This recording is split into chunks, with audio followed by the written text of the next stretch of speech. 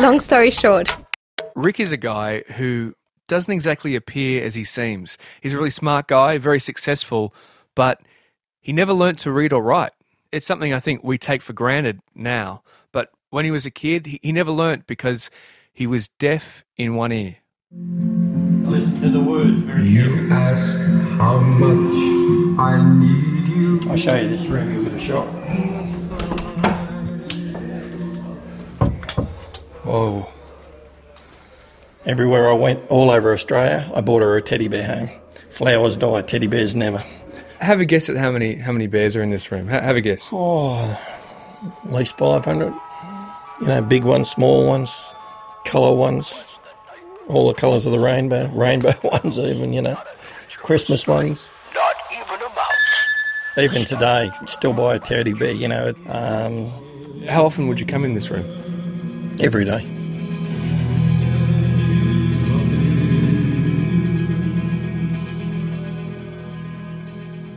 Well, when I went to school, I asked a lot of questions, and I didn't know till years later that I was stone deaf in one ear. And because I was a problem child at school, I put my hand up to ask questions.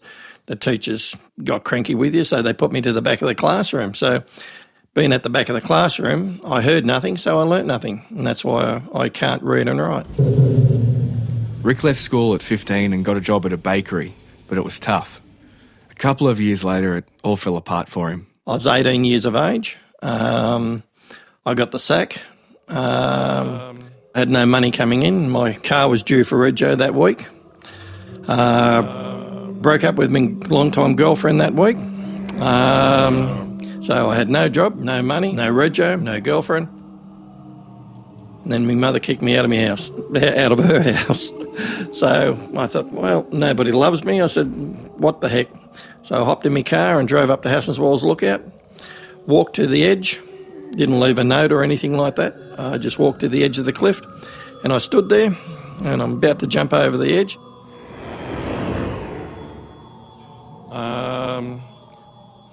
Gust of wind come along. It nearly blew me over the edge, and I turned around. There was no one there, but I turned around and said, just wait a minute, I don't need to push, I'll jump when I'm ready, you know. I'm building up to this, you know. You can't change your mind halfway down. In those few seconds of that gust of wind that come from nowhere and just disappeared, I turned around and I said, I'm going to prove all these people wrong. My father called me stupid all my life. I didn't have education and things like that. And I said, well, I'm going to own a big white double-storey house, and I'm going to have a lot of money, and I'm going to have a new car, and all these things, you know, dreams of the future. And actually I achieved everything that I said I'd do that day.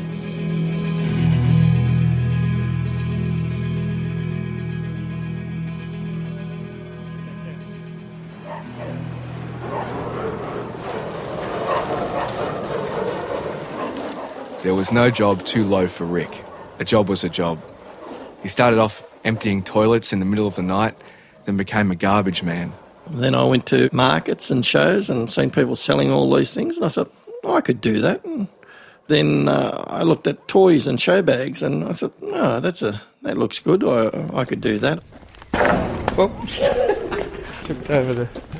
We're standing in it is a mini warehouse, I guess, full of pallets stacked with boxes and boxes of toys. And over here I can see some of the toys are out. This is like a kid's heaven.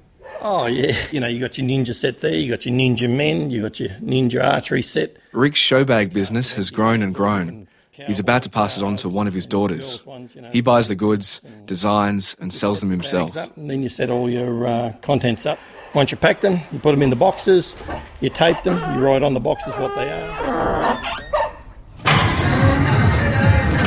Just for girls, kids stuff, rainbow pony, Wild West, teddy bear, Viking, ballet bag, SWAT, cops are tops, they like that one.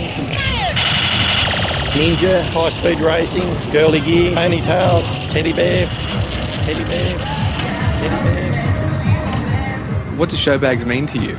Like the kids say, Dad, your dream show bags, your live show bags, your show bags, everything. Well, when you're doing any sort of business, you do put your life into that business. You know, you've got to be always thinking, and I've laid in bed, only that I can't write it down, that I used to tell the wife, I said, oh, that'd be good in a show bag, and that's where you do your most thinking when you're lying there and saying, oh, if you put this, that'd be good, that'd make a good bag, The secret to his success is probably his love of kids, and it's a lucky thing. He has 9. One day I took the daughter to the warehouse in Sydney. I said, righto, darling, I said, I need 6 toys. So she came back with a little rag doll and a pair of shoes, a little tea set. I put it together, and it's the best-selling show bag I've had. So when you're putting a show bag together, I have to think like a child. What toys did you play with when you were a kid? Teddy bears, cars, scooters, push bikes, then motor cars when I got bigger. Teddy bears. I keep forgetting that Rick has built this whole empire without being able to read or write. It's got to be his lifelong entrepreneurial spirit that's got him through. My father, when I was a child, he pulled this old seat out of this car, and he said it was all full of wool. And he said, wool was worth £1 for £1, I thought, So he's inside having a cup of tea, so I'm pulling all the wool out of the seat and putting it in a bag, and next minute, neighbours down the road rings me dad up, and you better come and get your son. And he's knocking on the door with a bag of wool over his shoulder trying to sell it for £1. Rick's developed ways to get around a lack of literacy. He also has a surprising curiosity about the world around him. There's that many people out there who's the most educated, unemployed people around. My words are, I am what I am today through the choices I made yesterday. I've tried a lot of things in life, to make money, to survive. Once I was out of work and driving along the highway in my little mini Make with all the 4 kids at the time in the back, and we were walking along the road picking up aluminium cans, putting them in, so we put food on the table. Juanita Phillips with ABC News. You come into my house, if the news is on, you shut up or I'll kick you out the back door. That's my time for learning what's going on in the world. I love documentaries. When did the Titanic sink? Well, 1912. Because I watched a movie and you absorb knowledge, and knowledge is power.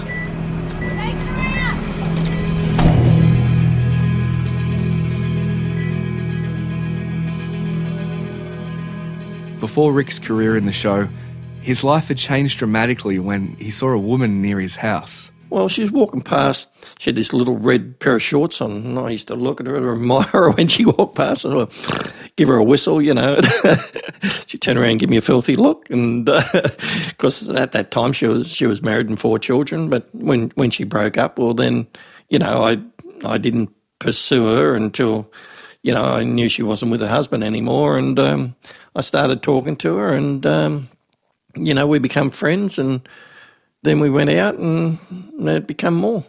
Rick was 21 and taking on a wife as well as 4 children. And that is a big responsibility. You've got a ready-made family, You usually marry someone what hasn't got children or whatever and things like that. But there's people out there that are so caring, so loving, and you got to look. You find your soulmate, mate. It's an incredible feeling. Because of the business, Rick was often away, but that didn't stop them. You make up for lost time and then park the shoes on the bed. Next minute, she's pregnant again. On top of the 4 they started with, they had another 4 kids. She was it. She was a perfect woman. We would have been still married today, only that she had a tragic accident. Sort of misty rain, foggy. We're coming back from Queen Bienne show. Rung the wife up. Going to call into and have a feed before I get home. Oh, I got cold lettuce and chook. No, I feel like something hot. Rick's not far from home and drops into the local Chinese place. His wife heads out the door to run an errand. Sadly, they wouldn't meet at home. I left the restaurant.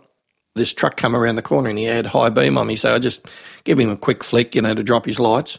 And then when he went past, he had these 2 reversing lights out the back of his truck, which blinded me in my mirrors. When I got to the corner, I looked over and here's his car into the banks.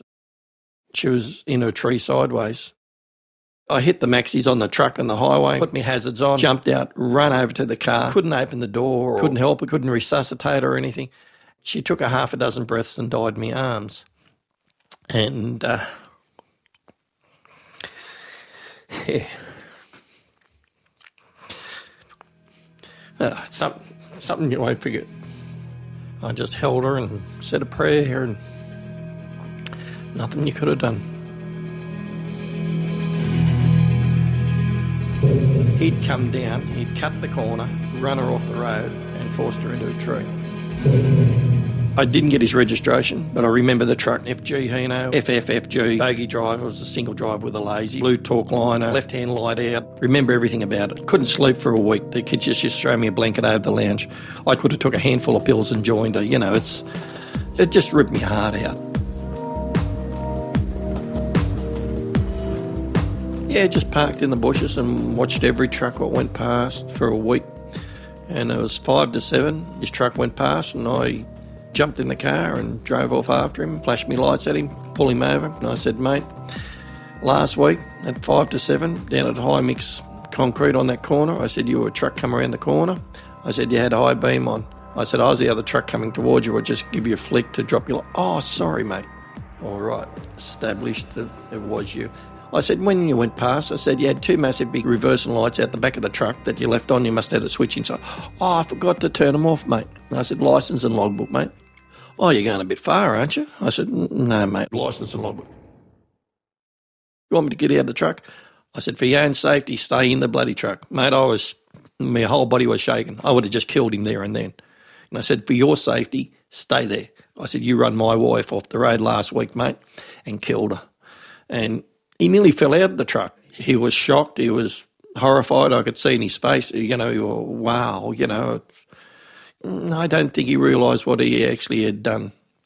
I went to the police and then they got him and brought him in and interviewed him, and he admitted being there at that time, but there's not a thing they could do about it. They said, unless you actually seen him do it, I'm an honest person. I can't say that I seen him do it when I didn't. Well, the 15th of November is my wife's birthday. I married her on the 15th of November, so I wouldn't forget our wedding anniversary. And she died on the 15th of November. So it's a very special day, and it's a day where I just go and hide.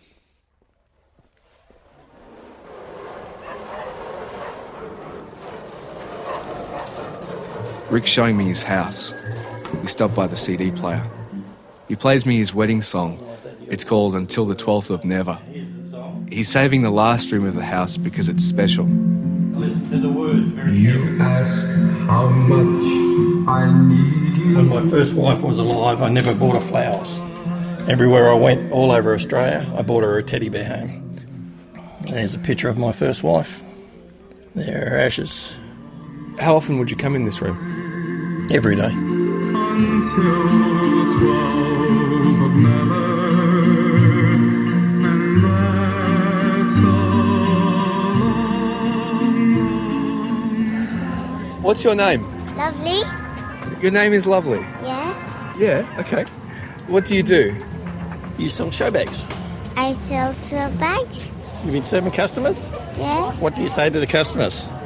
May I help you, Mum? May I help you, sir? And the boys? You like them, Mike? 10 years after Rick's first wife passed away, he's remarried. His new wife's daughter helps him out with the show bags. She'll be the 9th child Rick has helped raise. I've, turned my life around. I've achieved more than you can imagine, and I'm happy. I'm in love again. I've got a new kickstart on life again. Long story short,